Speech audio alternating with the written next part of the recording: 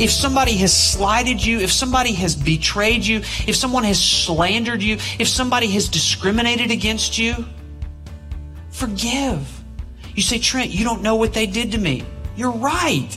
I don't know what they did to you. But I do know what you, by your sin, did to Jesus Christ.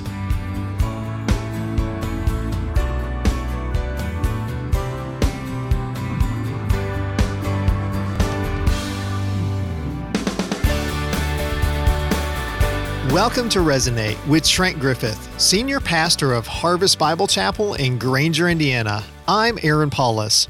Today we'll continue in the series Kingdom Citizen with part 2 of the message, We Are a Chosen Race. Last week, Pastor Trent challenged us with 2 questions. First, what do kingdom citizens know that so many American citizens don't? And second, what do we have to offer them? We began to answer those questions with the first of 3 points. We learned that regardless of our ethnicity, kingdom citizens are the chosen race, according to 1 Peter chapter 2. Today we'll learn what kingdom citizens can do to diffuse racism. We'll also learn how and why believers should cross racial lines. Here's Pastor Trent. The fact that you live in northern Indiana is not an accident. Here you are. And we're all in this together. And we share a time in history, and we share a geographical dwelling place together.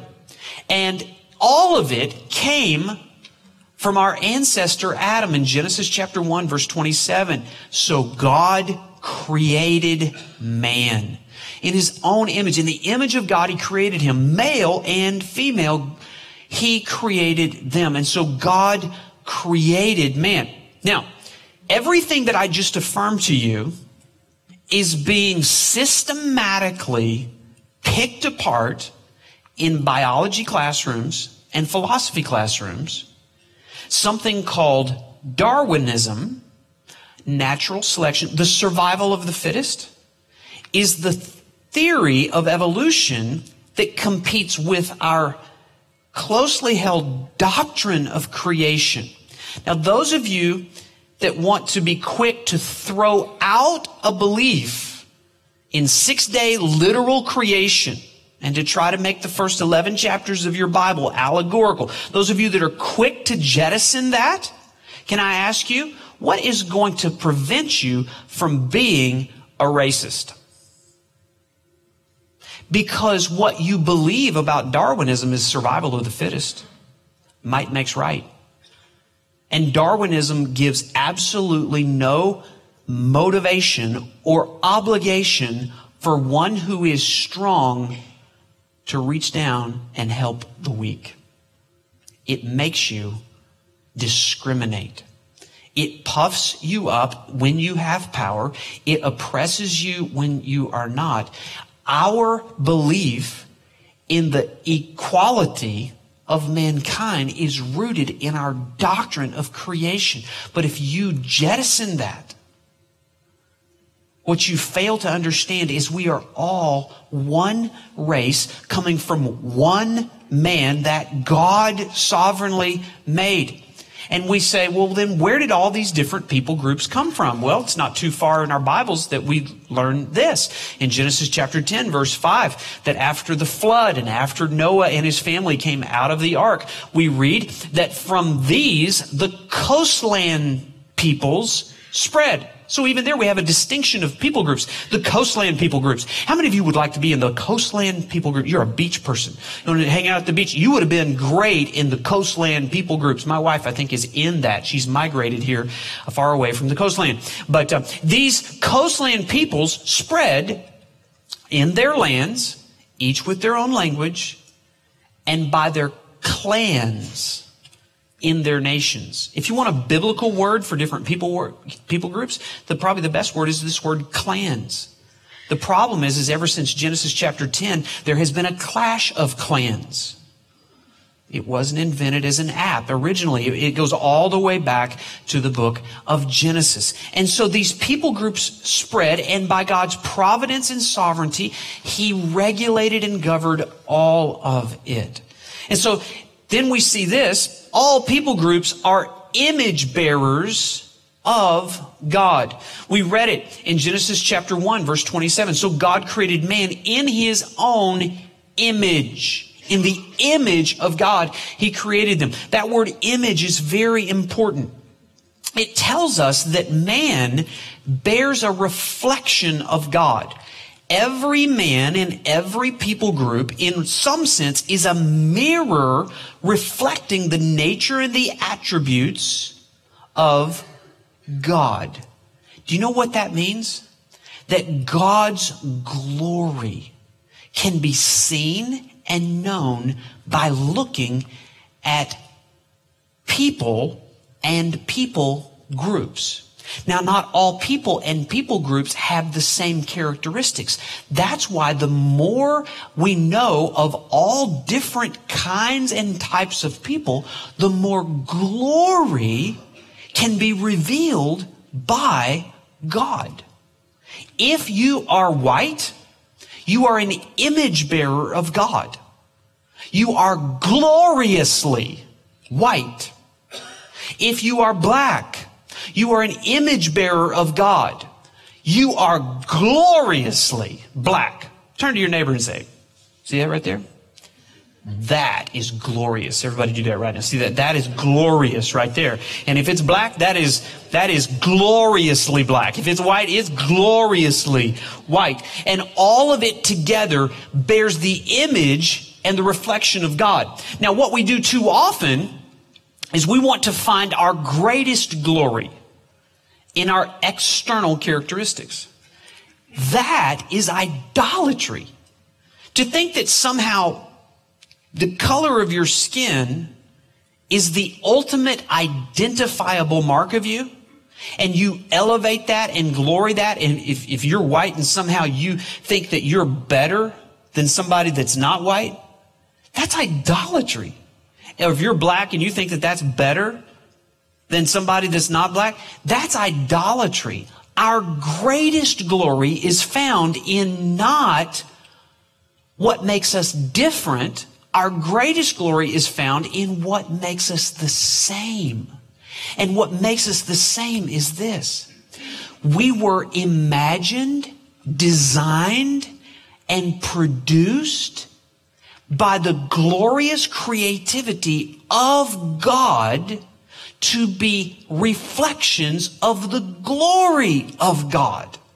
And so we all have value, and that's the third thing. All people groups have value from God. All people have equal value from God. Look here at this verse in Galatians chapter 3. It says this, for in Christ Jesus you are all sons of God. Do you see the word all? All of you kingdom citizens. Black, white, red, yellow, polka dot, purple, it doesn't matter. All of you are sons of God through faith. What makes you a son of God? It's not your skin color. It's not your church. It is through faith that you were made a kingdom citizen. For as many of you as were baptized into Christ Jesus have put on Christ, there is neither, notice, Jew nor Greek, slave nor free, male nor female, for you are all one in Christ Jesus. Notice those categories there. Jews or Greeks. Which one of those do you think had advantages in knowing the revelation of God? The Jew, they had more revelation. But notice in Christ, there's no advantage to the Jew. And then it says slave or free. Which one of those do you think had the advantage? Slave or free? If you had to sign up for slave or free, which one would you sign up for? You sign up for free. They had economic advantages. But in Christ, there is no disadvantage or advantage of being slave or free. You're all one in Christ. Male or female, which one has the advantage? So often, the male has tried to oppress the female. And here's what we know in Christ. In Christ, we all have equal value. Now, that does not mean that we are all the same. God's statement here in this verse is about equality, not sameness. It doesn't mean there's no difference. It means there's no value distinction. I met with a black pastor today, this week, a friend of mine that I'm getting to know more and more. And he's an older man. He's faced racial discrimination. And I was just asking him, help me understand part of your history here and how to even talk about these things. And he said, Trent, I don't appreciate it when people say I'm colorblind. I mean, they're trying to make a statement that I'm not racist, but that's not the best way to talk about that. I said, why not? He said, because you're ignoring the distinctive person that I am. It is by God's providence that I'm black. And for you to somehow be blind to the fact that I'm black robs me of the value of being an image bearer created in the image of God. And so we have to learn how to talk about these things. Here's the second thing that kingdom citizens know, that American citizens need to know. Kingdom citizens are compelled by grace to crush the pride and bitterness that fuels racism. Look at it in Colossians chapter 3. Put on then as God's chosen ones. Sound familiar? Same language as 1 Peter chapter 2. Chosen race, chosen ones. He says, you're holy and beloved. There's something we're to put on.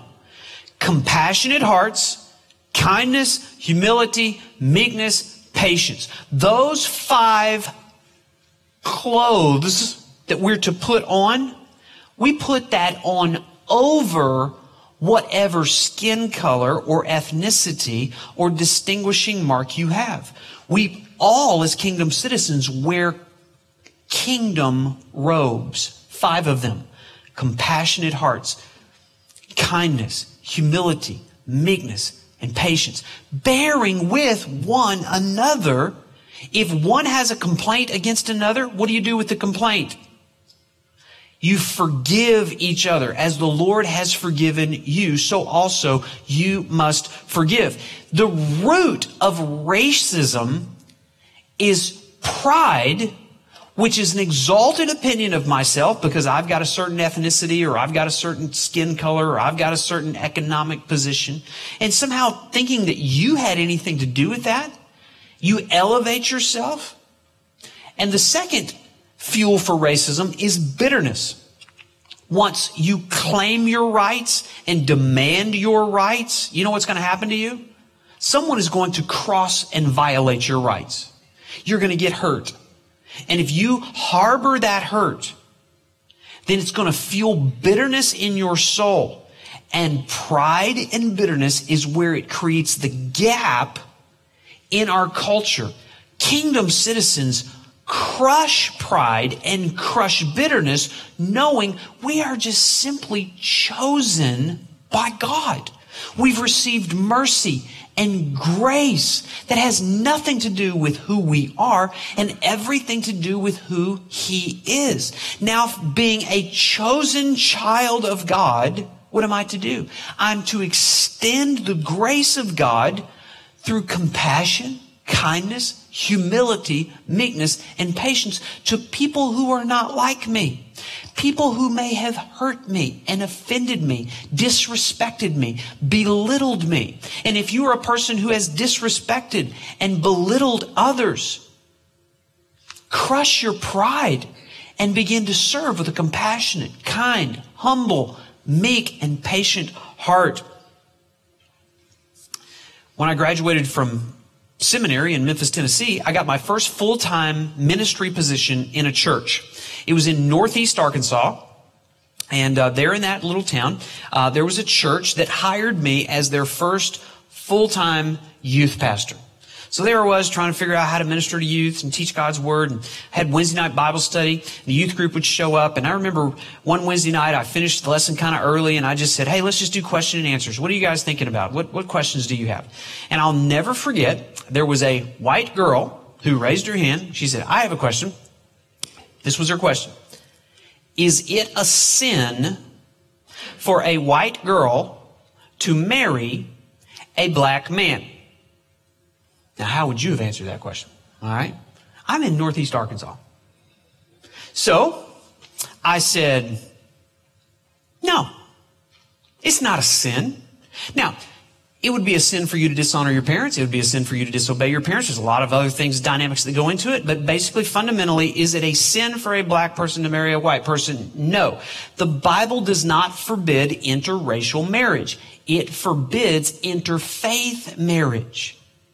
A believer is not to be unequally yoked with an unbeliever, 1 Corinthians chapter 6. And next question.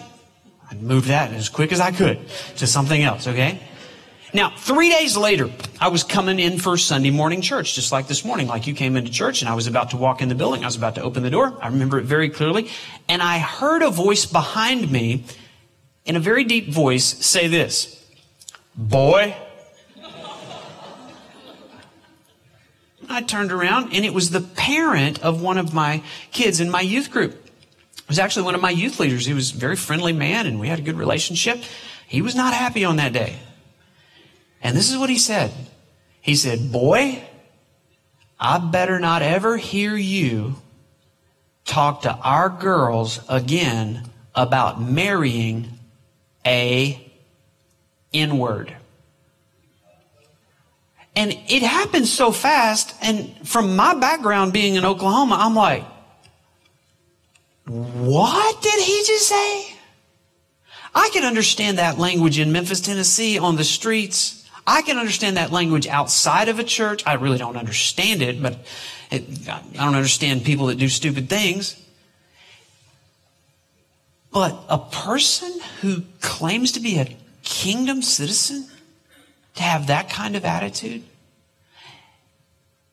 and what he needed to do, and what many of us need to do, if you somehow have some superior attitude of pride just because of what your race is, or if you're bitter at someone who has treated you or treated somebody like you or treated one of your ancestors in a way that was unjust, if you let pride or bitterness creep in, that is the fuel for racism.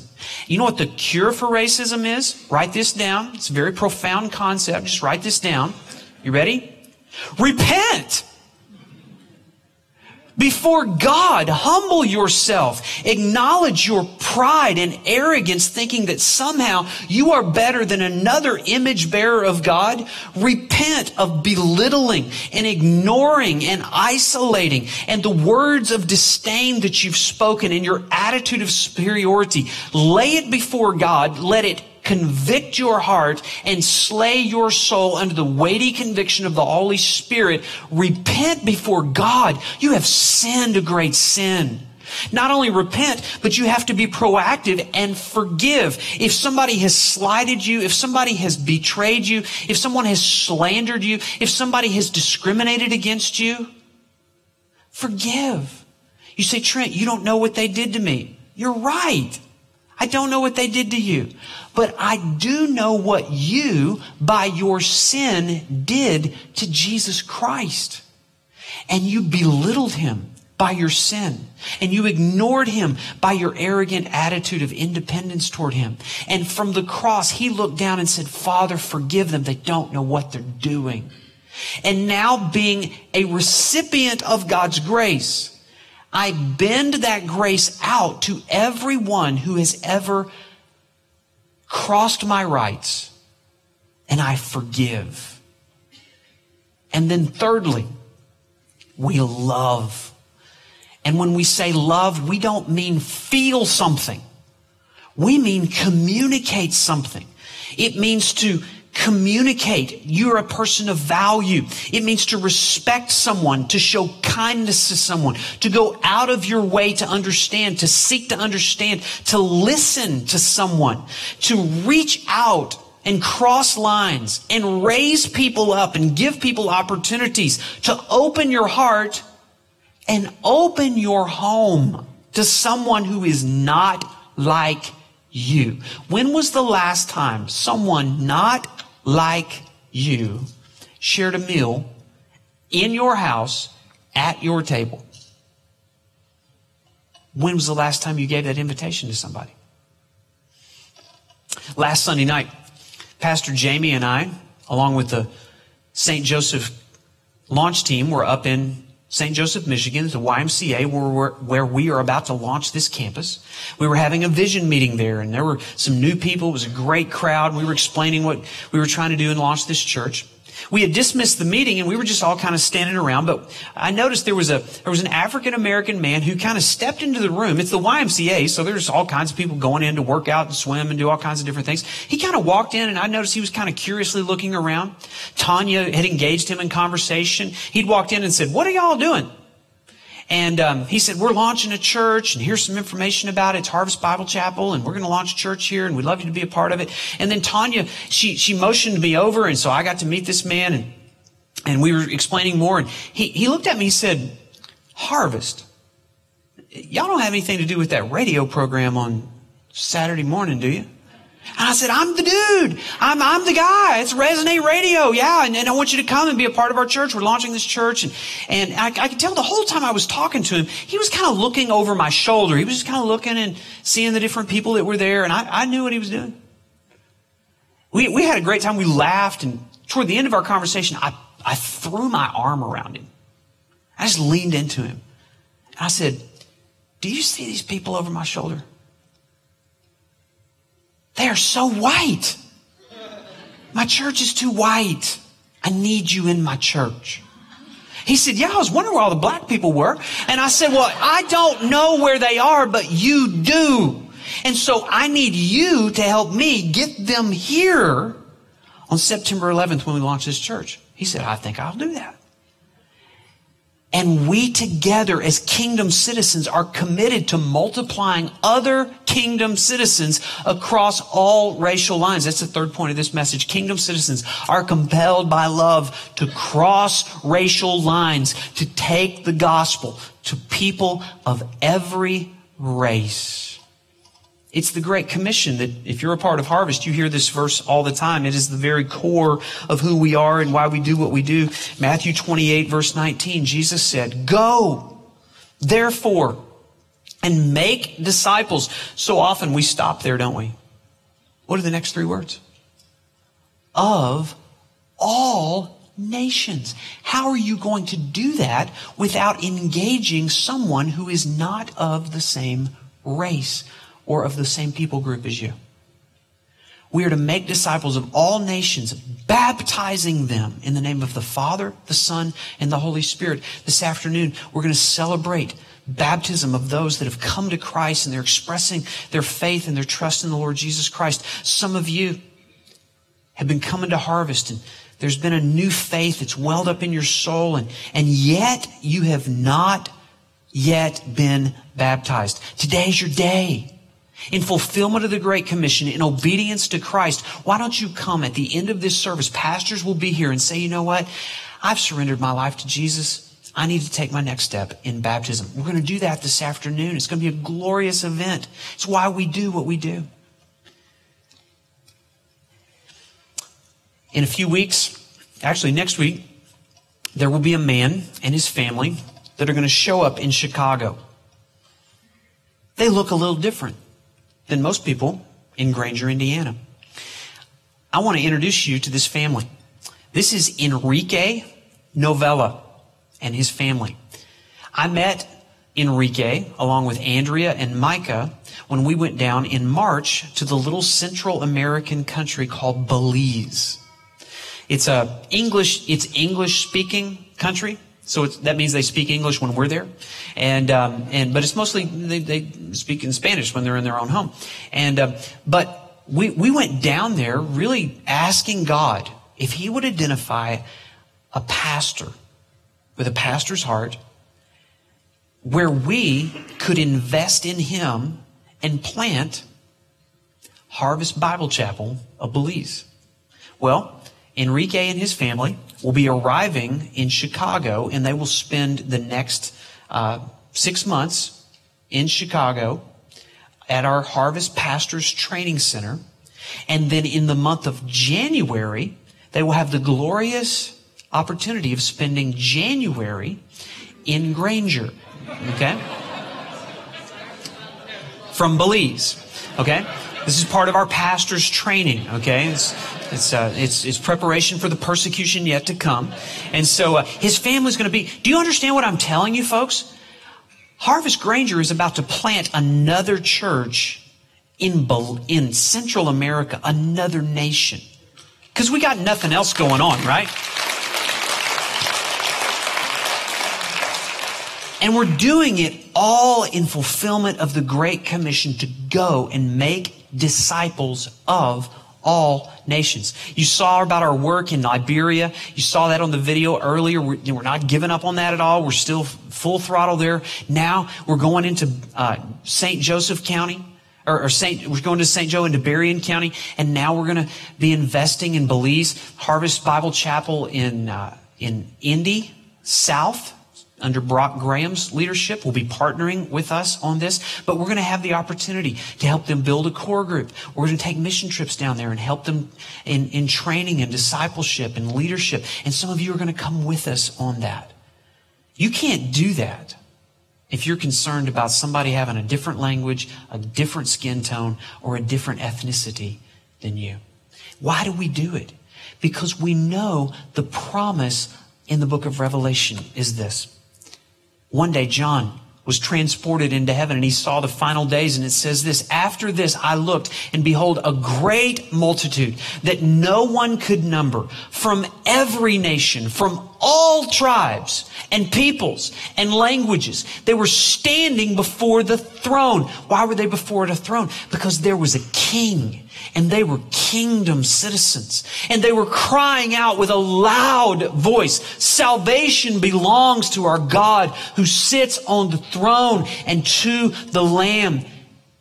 And again in Revelation chapter 5, praise and a song was sung before the King. You ransomed people from every tribe and every language and every people and every nation. And you have made them a kingdom citizens and priests to our God, and they shall reign on the earth forever.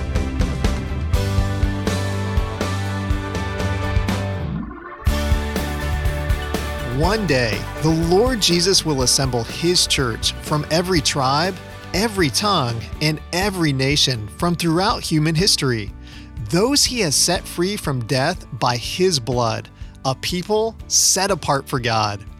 For now, those of us who have been ransomed by His blood are commissioned by God to go into all the world, crossing ethnic, racial, and national lines to make disciples for Jesus Christ and His glory. Harvest Bible Chapel is a church whose mission is to do just that, to glorify God by making disciples of Jesus Christ. We'd love for you to visit us for one of our weekly worship services on either of our campuses, Saturdays at 5 p.m. and Sundays at 9 a.m. and 11 a.m. on our Granger, Indiana campus, and Sundays at 10 a.m. on our St. Joseph, Michigan campus. For campus locations and more information, visit us online at harvestgranger.org. Well, I'm Aaron Paulus, and I hope God's Word will resonate in your heart and mind this week. Resonate with Trent Griffith is a radio ministry of Harvest Bible Chapel, Granger. Visit us on the web at harvestgranger.org.